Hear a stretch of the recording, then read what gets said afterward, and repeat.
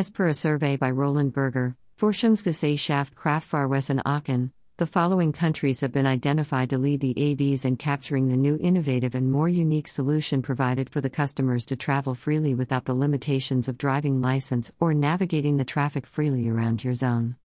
The countries identified are USA, Germany, Sweden, United Kingdom, South Korea, Japan, China, France, and Italy. The new type of vehicle is definitely becoming the source of outgrowing the traditional way of driving and also the traditional automobile market.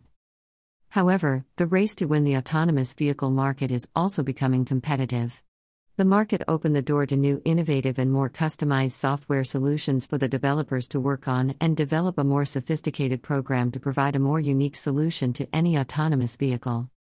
The battle is also using only the cameras for the autonomous driving style or use the LiDAR style. Some of them are embedding both the technologies in their vehicles. The vehicles are also getting a new design or being reshaped to justify the title being in AVs. In my opinion, the battle between the countries in the new era of an autonomous vehicle can be seen as how equally the Eastern or the Asian countries are involved and providing a tough competition to the well-established Western or European countries.